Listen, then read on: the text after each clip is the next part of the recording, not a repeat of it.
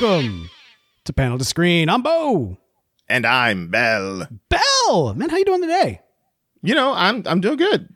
Doing good. Yeah. You know, I say Panel to Screen. This is actually a TV talk. You know, this is weird because like the movies are now the shows, and now the shows are the TV, but the TV is the streaming, and it's all the same thing. Kenobi TV talk for proper this time around. I'm Bo. He's Bell. You know, during this series, this kind of mini series / event, they call it a special event. We did, or I should say, I predominantly did a bunch of minis after every single episode, sharing my thoughts. It's been kind of a fun new experiment. Hope y'all are enjoying some of those for Miss Marvel and Westworld and all these kind of fun little shows and whatnot.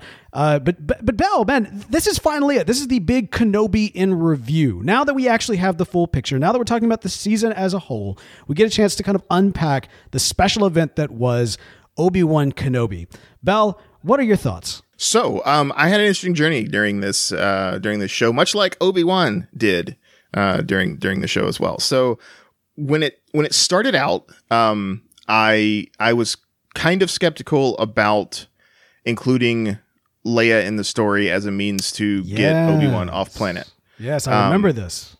I really, really like the little girl who plays Leia. I think she's perfectly casted, and she's super charming. And probably her performance alone is what grew that story element on me. But initially, I was kind of thinking there are other ways to do that, and there's other ways to, like, I don't know, have Obi-Wan do stuff. Well, so hang on, let's pause here for a quick moment, because you're right. The child that they brought in to play Leia was a fantastic casting. Really got the spirit of the character. And honestly, I mean, like, it reminds me so much of my youngest. It's crazy. But yeah, you know, let me ask you this though. I want to, you know, I know that, you know, one of your main critiques was about, you know, why did it have to be Leia? There are, as you mentioned, other reasons why Obi-Wan could leave Tatooine, or threats that are of equal or greater value than Luke and his protection. Let me ask you this though. This is more on like a general theme that we seem to be getting from a lot of Star Wars media right now, is we see constantly an older, generally weathered character or characters who are currently in the role of mentor or protector or paternal figure to a young child. We've seen this with Grogu in The Mandalorian. We have seen this with Omega in Bad Batch, on the Bad Batch series. We've seen this obviously with even going as far back as Rebels with Kanan and the kid Ezra. So we're kind of constantly seeing this, and now that we're here in Kenobi, once again we've got kind of old grizzled war hero, kind of our main our protagonist, who is now in the charge, or rather given the charge of a youngling of some sort, a child that they have to kind of watch over. Who, different here, this is a child we actually know, and so that's kind of an interesting thing, and you know, maybe perhaps canonically challenging for some, and not as bothersome as others. But regardless, what do you think about this? Is this a formula that we're starting to see Star Wars establish, or rather further through Kenobi?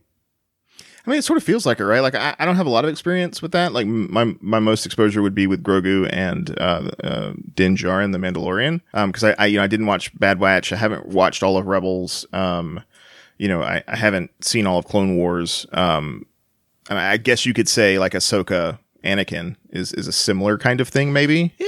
Yeah. Although, I don't know, they always had more of a brother-sister relationship, whereas I feel like there's more something paternal with some of these others, yeah. Yeah, again, I haven't seen it all. But yeah, I mean, it kind of feels that way, right? It kind of feels like that's sort of the route that they're going.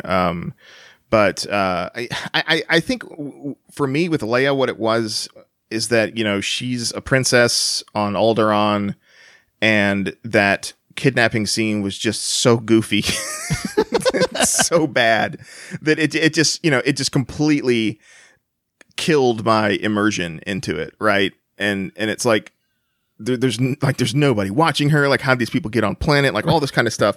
It just killed my immersion. Like, it would make so much more sense if it was anyone else, you know, it just hurt my brain trying to, like, you know, think of how all this incompetence, this you know, a comedy of errors happened to allow the Princess of Alderaan to get captured by a Red Hot Chili Pepper.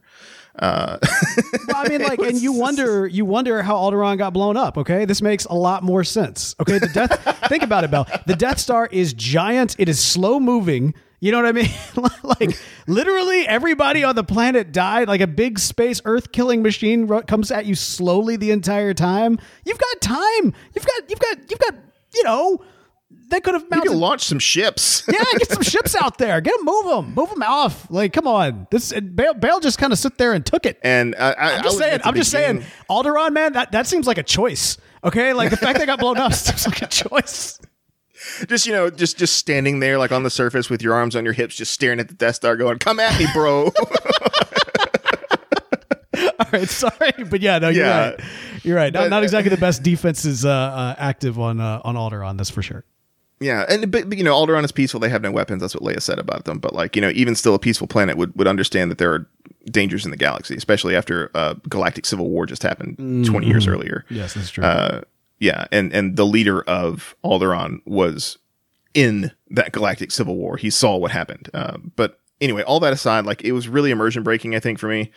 And it was just so goofy and like really not shot well, and just, I don't know, like, so again, the little girl who played Leia was wonderful in the role, and that's what kind of brought me to it, and being okay with it. But like, the beginning is just rough. Like, I think I would skip the first, I don't know, 3 episodes if I watched this series again, just because they didn't have a lot going for them. But once we sort of get into the essentially Jedi Underground Railroad stuff, that's when it starts getting really, really interesting. And like, I feel like there could have been a way to get there without having Leia. But like, again, though, that's the crazy thing about me is like, at the end, when like those last couple episodes, like that relationship between Leia and Obi-Wan is just so pure and so wholesome that overall, I'm okay with it. Like, I was okay with it. I probably still wouldn't watch maybe the first 1 or 2 episodes if I rewatched it again, just because they're just, I don't know. There's parts of them that are great. Don't get me wrong. But just the Leia stuff about it just irks me. Wild. Okay, so I mean, like, couple things here. First off, I mean, like, yeah, there was some great moments. That, for one thing, there was the Seth Rogen alien, which it's wild because they didn't even have to use any prosthetics. I mean, look, you just get Seth Rogen and have you talking about the guy with the Empire sticker on the back of his truck? Yeah, an Empire sticker on the back of his truck. Yeah, dude. Like, I was like, I feel like I've been in this Uber before. Like you know what I mean? Oh, I certainly have. Like, there's like, oh man, I actually really appreciated that, because more often than not, we always see, Empire evil, Rebels good. Right. Yes. Good. But here's the thing, like, the entire galaxy, like the complexity of the galaxy, there were pro-Empire people, that were like not just stormtroopers, that were just like everyday citizens. And I think like showcasing that, and showcasing somebody who's even like, yeah, I just got these 2 weirdos in the back. You might want to just check them out. I think that was good. And again, props to phenomenal casting. Seth Rogen. You don't even have to put a thing on his face. It's just, there he is. Honestly, right there. I didn't know that was Seth Rogen because I didn't hear him laugh. So I guess I'm assuming it was Seth Rogen. It sounded like him. I don't know. But my issue, though, I have this problem with a lot of some of the newer Star Wars stuff. Like, it was a big issue that I had with amongst other things, The Last Jedi. Star Wars for me has always been a fairy tale of good versus evil, right? It's a space opera fairy tale of good versus evil. And when you start like, making stuff ambiguous, where like Finn all of a sudden is like, I don't want to be a bad guy, and he decides not to be, then you have to wonder, okay, well, like when they blew up the First Order base, how many potential good guys did they slaughter and stuff like that? Like Star Wars isn't a medium for telling those kinds of stories. I disagree. I think it can be. I think like diving directly into those complexities can be a real, like, Star Wars can be a great place to do that. And I think it's not even just the prequel or the sequel trilogy, man. I mean, like, the Clone Wars cartoon series dealt a lot with heavy issues of, hey, clone troopers, that's kind of slavery, right? Like, there's a lot of like concepts that they don't go as deep as they could, because they only lightly touch on a lot of that stuff. But there's a lot of complexity at play that they also don't fully shy away from either. And I think that Star Wars is a great universe to do that. Yeah, I don't know. I don't know. It seems like not diversion, but a I don't know what the word I'm looking for is. I get that you like the simple space opera fantasy, and that's good. There's nothing wrong, because that's what it was. Like that's what 1977 Star Wars was. It was space opera. Yes. Yeah. And even still, even with Empire and Return of the Jedi, like there's not this sort of like ambiguity about it. It's good versus evil. Terminator 2 or Terminator 1? Is like, which one do I think is better? Yes. Like, from what kind of standpoint? Well, okay. This, I guess, to some extent. Did you enjoy Terminator 2? Absolutely, yeah. Okay, all right. So, but the reality is, Terminator 2 is an action movie, right? Yeah. Action adventure, time heist type situation. Well, maybe not time. Well, kind of time heist. They got to steal life. Well, like the Terminator is more of like a horror movie. Yeah, exactly. This is my point. So the concept, the original like story was a horror movie, but the franchise became more of an action franchise. Now, for better or for worse, for various different properties that are out there, but regardless, it's now an action franchise. But the original source movie was originally a horror movie, but it was able to grow and become something beyond what it was originally. Star Wars is the exact same way. Yes, at its core. Well, you're conflating two different things though, because like Alien is a horror movie. Aliens is a sci-fi action movie. Right. But that's changing genre. And that's fine. Changing genre is fine. You can have a horror movie in the Star Wars universe. That's fine. I like for example, Bo Crutcher, one of our mutual friends, sent me a short film that some people that he knew did, where it's basically stormtroopers in the Forest of Endor at night running away from murderous Ewoks, and it's terrifying. and it works. That sounds hilarious. It's wonderful. But that is a genre swap.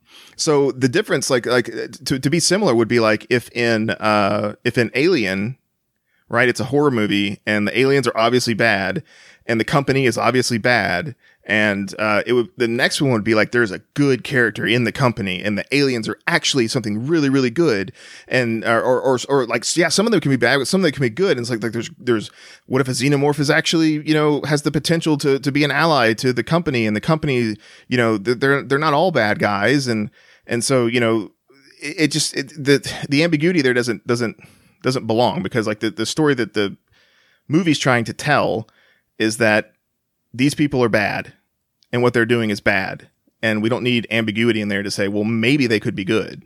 I mean, I think the core theme of Star Wars has always been that redemption is possible no matter how bad you are. So the notion that that you don't have to just be Darth Vader to be able to be redeemed. Yes, even a stormtrooper can be redeemed, but that also doesn't mean you know what I mean? Like, I think that choice, and that's the other thing too, right? All of these series have kind of a critical choice that's brought before one of the characters. And this one, it was Reva as opposed to its main character. So that was kind of interesting, is that the choice itself was given to the villain. But regardless, that's always kind of a quintessential moment in every single Star Wars. That's core to what Star Wars has always been, I would argue. But anyway, let's get back to Kenobi. So first 3 episodes, not exactly your favorite. You liked it better once they got on the underground Jedi Railroad. Yeah. I think like once the story started hitting that point and started getting into a stride, that's where we started to see more Star Wars-y stuff, in my opinion. What about the Inquisitors? What did you think of them? So I don't have a lot of context with the Inquisitors. Like, I know they were a thing in the lore, and I know they're a thing in Clone Wars and Rebels and all those different shows that I haven't finished watching. And I thought it was like obviously the Jedi were hunted down, and obviously they needed Force wielders to do that, and so they needed Dark Jedi. I thought Reva's storyline was awesome. I know a lot of people have been giving her flack and stuff like that, but I thought that was a really interesting way. Like, she was a youngling that wasn't killed by Anakin, and she's using that revenge and that hatred to drive her to the dark side to ultimately try and kill Anakin, which I thought that was a great little story arc, especially when Obi-Wan says, you're not bringing me to him, I'm bringing him to you. I thought that was cool. That was a super great moment. And she has a redemption arc in it as well, and so I thought all of that was fine, and that was great. And I like that. The other Inquisitors, what happens to them? Who knows? The only one I cared about was Reva, because she was the only one that was remotely interesting. Right. yeah, the second sister, the Grand Inquisitor guy with the lines on his head. Whatever. I don't care. I know what happens to him. Yeah, he supposedly dies in another show. Yeah, which I knew that. I knew that. And so when he got stabbed in like the first or second episode, I was like, right. Some nerds are gonna be mad online. It was almost as if 1,000 Twitter voices were crying out. But for me, I didn't care. Even if they had broken canon right there, I didn't care. But like, he came back and whatever. But like, I thought that was she was the only one that was interesting to me, and her story made sense. And the fact that she couldn't kill Luke because she refused to become what Anakin had become. Right. Like, even though she had used the dark side to progress to where she was, she still couldn't jump over that ledge. And I thought that was good. Again, that's bringing up, the redemption thing that you were talking about earlier. And, something that I think I would argue was added into Star Wars, post its, original 1977 release. But that's the same kind of, not necessarily genre change, but sort of storyline, expansion that happens with series like that. I would love to see George Lucas's original spec, that he had before, gaining a lot of money and stuff. You're such a purist. I am. I'm sorry, man. Okay, I do have to make one little comment here, which is in the finale when she buries her lightsaber. Like, I'm like very shallowly in the sand. I'm like, kids play out here. I was like, there are so many lightsabers buried on Owen Lars's farm. Some dude, 50 years in the future, is gonna have a metal detector out there in this ruined old farm and find 15 lightsabers. That's how the Inquisitors actually got them. When they found all those lightsabers are like decorating out their throne room. It's like, did you kill all these? I need 12 more Jedi hunted down. Like, oh guys, we are so behind on our numbers. Hey, just head over to Tatooine. Just move some sand around. You can typically find a couple there. Look, I found 8 last week. 8. just buried on this farm. It's crazy. Go to Tatooine. Oh man. I thought that was funny. But I love the emotional beats that they pulled in the last couple episodes. I thought Vader and Obi-Wan's fight, which I wasn't expecting to really. It's weird. It's because their meeting on the first Death Star in Star Wars is a piece of cinema history and just art. And seeing them fight again was it was better than my expectations. I was worried about it being just a kind of, I guess, just actiony sort of thing that takes away a lot of meaning and stuff. But they really drove it home with the dialogue that they put in there, where Anakin was saying, "You didn't kill Anakin Skywalker, I did," and stuff like that. And so Obi-Wan's choice there again not to kill him, because in his eyes he was already dead. He had given up on his friend, which was probably his big ultimate failure. And the reason why he sacrificed himself is because in the first Death Star was to sort of, I guess, pay for that failure. Yeah. And I guess use that knowledge that he learned from Qui-Gon, which is cool seeing Qui-Gon. Props to Qui-Gon. Oh, okay. So that one, I've been letting that one kind of sit with me for a little bit longer, and I don't really love that, actually, the Qui-Gon thing. I mean, honestly, if anything, it was just a throwback to the end of Revenge of the Sith, where Yoda tells Obi-Wan he's going to teach him how to commune with his old master. It's just a payoff for that, really. Is it? But is it really a payoff though? I feel like it's a check that was cashed, and then it turns out that they put the points, and so instead of $100, it's $10. You know what I mean? It's I don't know. It didn't. I feel for the buildup, it was a little lackluster. And I would have loved more. I get it. Liam Neeson's a busy guy, and he's not cheap, so that's fine. But I feel as though it would have been nicer to have more of, what does that actually mean? What knowledge does Qui-Gon have that Obi-Wan is going to learn from? What value is there in kind of communing with Qui-Gon beyond just the fact in the future you will need to. Oh wait, that's my Alec Guinness voice. Hang on. I have a particular set of skills. In the future, you might need to also pop back up, and when you do it, you're going to want to do it in a desert. It might be a snow desert, but to do it just like this. Try to frame the shot just like this. Yeah. I mean, and be creepy about it too. Don't see how I'm being all casual right now. Don't do that. You want to be creepy? Luke, that's a pretty decent Qui-Gon there, or Liam Neeson impersonation. well, what can I say, Bell? I have a particular set of skills. Hey, this guy.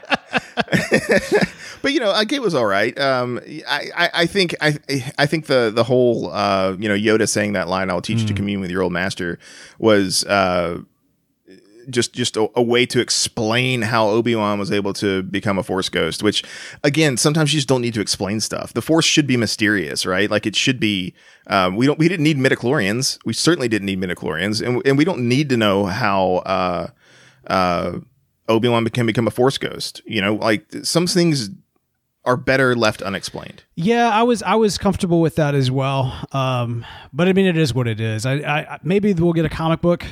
Like there'll probably be some sort of like sequel comic book to this that'll go into some of those things, which will be fun. But I don't know. I felt that was the only thing that I really felt a little let down by. But I loved it. You talk about the fight sequence. I loved the fight sequence between Vader and Obi-Wan. I felt like that was a good bridge. Like we needed a better bridge between the final confrontation on the Death Star and the first, fight on Mustafar. And I feel like this really dealt with that. Like this really kind of told that story and filled in some pretty significant gaps in terms of these two, what their relationship were before and after. Yeah. And I loved the scenes with Anakin and Obi-Wan training. That was great. Yeah, that was good. That was good stuff. So that's what I'm saying. Like this show really hit its stride, and it really stuck the landing. Yeah. The beginning was rough. It had me questioning why even you would bring in Leia, even though the actress who plays her is so good. Like that was my concern, was that like you're getting this person to play this character, and they're so good at it, but is it going to end up being a waste because the storyline's so dumb? Like that was my big concern. Okay, all right. Okay, all right. Keep going. She's running through the forest, and she's a small kid. She can't run fast, and these are grown men. She has a Mickey Mouse droid too. That started to bother me a little bit. Product placement. Yeah, and like the weird green bounty hunter guys like running into tree limbs. Like I don't even remember this guy. Like see, I don't even remember that. Okay, I don't. How do you not remember that? Because the rest of the story happens. That whole scene, it was just like the guy like bumbling around like he doesn't know how to run. Man, you gotta let stuff go. And it just again, it was immersion breaking. You could have had them appear professional and have them sneak in and take her without anybody noticing. Instead, you had them chase a child. You've chased children before. You have your own children. I'm sure you've chased them around. Yeah, you and sometimes I can't catch them. But sometimes I can. But I don't know. I'm glad to say you've never chased children, Belle, so you don't know. I've chased my nieces and nephews, but like, if I wanted to catch those kids, them kids is caught. I'll set phasers to stun. I don't care. No, this is good. I'm getting that kid. So the kidnapping children wasn't as realistic as you've come to know from your. Look, when I kidnap kids, okay. Me and Ezra, we got him on speed. Wow. Okay. Wow. Oh, sorry. I had to do it to him. Oh man. No, man. Yeah. But I don't know. So my concern was that, is the direction they're taking this show going to be so just goofy and ridiculous that they're wasting the talent of this young actress playing this iconic character? They're not wasting talent. They didn't. They didn't. But my concern was that they were, and they were going to make this like, some goofy, stupid thing. And they didn't. Again, like once they got into the, Jedi Underground Railroad and all that stuff started happening, and the story started moving in a way that made sense. Like the escape from the weird black obelisk place. Oh, you're talking about Hotel Inquisitorius. No, wait, no. Welcome to the Hotel Inquisitorius. It's such a lovely place. But no, yeah, the it's something I think is either Tower Inquisitorius or Beacon Inquisitorius, something like that. I can't remember. Yeah. I was like, okay, fine, when they showed that that Reva put the tracking device in the droid or whatever, but like I'm sitting there, it's like, okay, so you got snow speeder, well, not snow, they were just speeders, and you showed us scenes before, all the TIE fighters just hanging out in this hangar, and you know they're getting out, and you're not gonna at least you try to go after him. You throw a crate at one of them, blow the other guy up, and I don't. She put a tracker on him. I know, and like when they finally did that, I was like, oh, okay, fine. But they did that same episode. Like that was the plan. I know, but but until they did that, I was like, this is dumb. Like, what? There's so many stormtroopers. There's like, why are they letting them escape? See, and, you're going in this with like just expecting to be disappointed. And then, more great TV talk up in just a few minutes, but first we got to pay a few bills. Stay tuned. We'll be right back.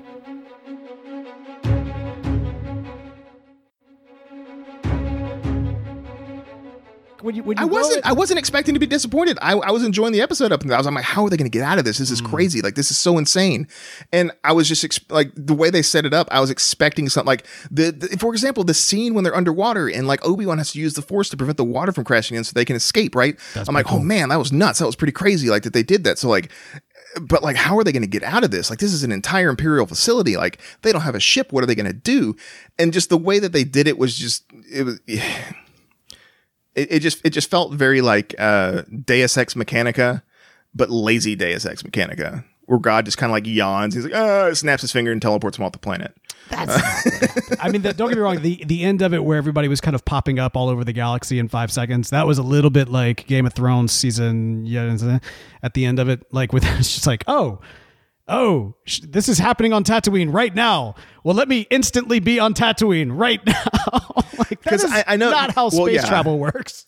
Yeah, I know they're obviously going faster than light, but it still takes time because, like, Han wasn't in the cockpit when they're going to Alderaan. I'm assuming it's taking, a couple hours at least to go from Tatooine to Alderaan in hyperspace, something like that. So yeah, like, and I was okay with that, but I'm just saying there were some things that they built up to be like these crazy epic, how are they gonna get out of it, and just all the things that I was thinking of that would like, oh man, what are they gonna do this? Are they gonna do this? And then they do something that's like, oh well.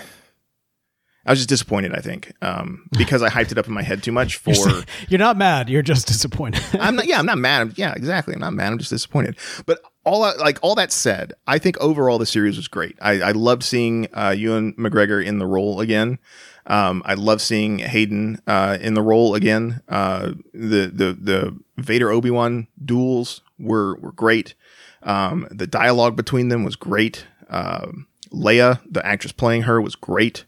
Like all of these things, the sum was greater than the parts, right? And it stuck the landing really, really well. Okay. And so, like, I think overall it was a good show. I was kind of disappointed at the beginning because it just felt kind of dumb, but I'm glad that it quickly grew past that. And at the end, like the last 3 episodes, because there were 6 total, right? Yes. Yeah, it was a short one. It was definitely shorter than most, for sure. Yeah, and I think the last 3 episodes were really, really, really solid. Okay. Especially the last one. The last one was just great. So yeah, I mean, overall, I think it was good, but I had issues with it. It just yeah. But yeah. Okay. All right. Fair enough. That's me. That's you.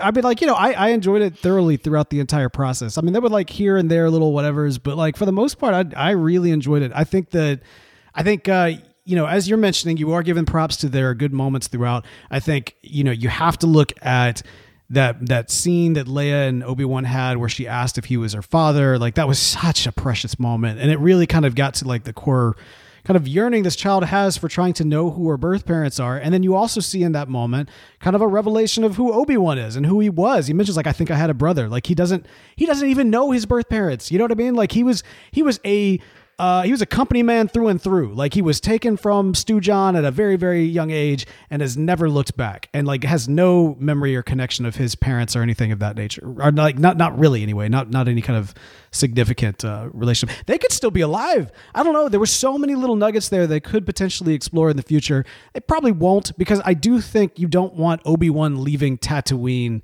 too often. I think that's a well that's not a good well to go to. That being said, it could be kind of cool to learn more about the Kenobi family at some point down the line. I think they, with the Underground Railroad situation, they kind of set up a potential area, a space of Star Wars, if you will, that is ripe for exploration through other stories and characters, and however they want to do that is kind of cool.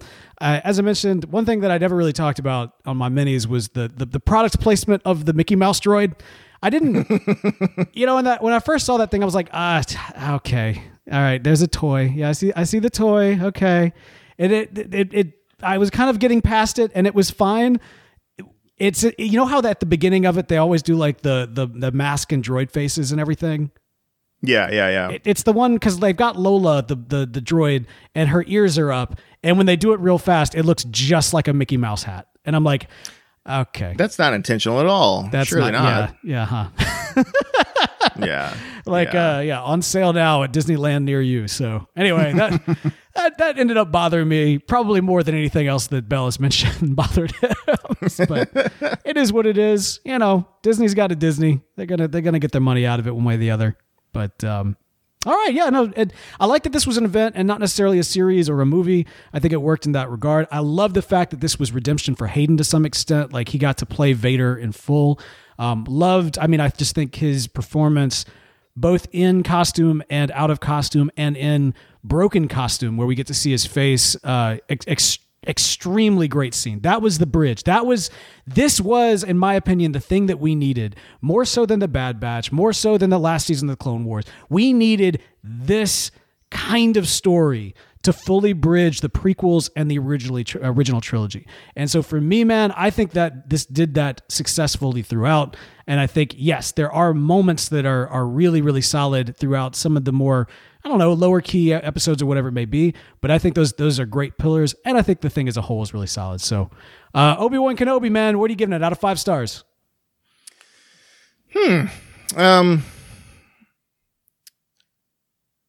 I think I'm gonna have to give it a 3.5. All right, I'm giving it 4. Better than Boba Fett, but that's not saying much now that I think about it. You mean Mandalorian season 2.5? Mandalorian season 2.5. Yeah, it's better than Mandalorian season 2.5. No, I thought it was really great. I enjoyed it. Mandalorian probably better. I mean, like, I'm not gonna lie. I think Mandalorian is probably better than this, but I still enjoyed it very much. And like I said, I think this is needed. This was needed. We always say like, oh, we don't need this. This one we needed.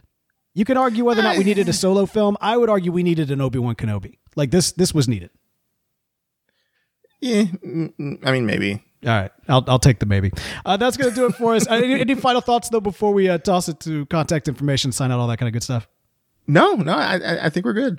All right, then you can tell us your thoughts. Head over to the Twitters, TV Talk FM, at TV Talk FM is the place to do it. You can also find our contact information at tvtalk.fm. By the way, follow Bell at Ring That Bell so you can tell him just how wrong or potentially right he was about this series. It's all up to you. His opinions are his opinions, and you must judge him for it at Ring That Bell on Twitter. No, I'm just kidding. And you can't judge me for my opinions because I'm not on Twitter anymore. But you can send in your thoughts at TV Talk FM. That's going to do it for us for this week. But don't worry, we'll be back in a flash.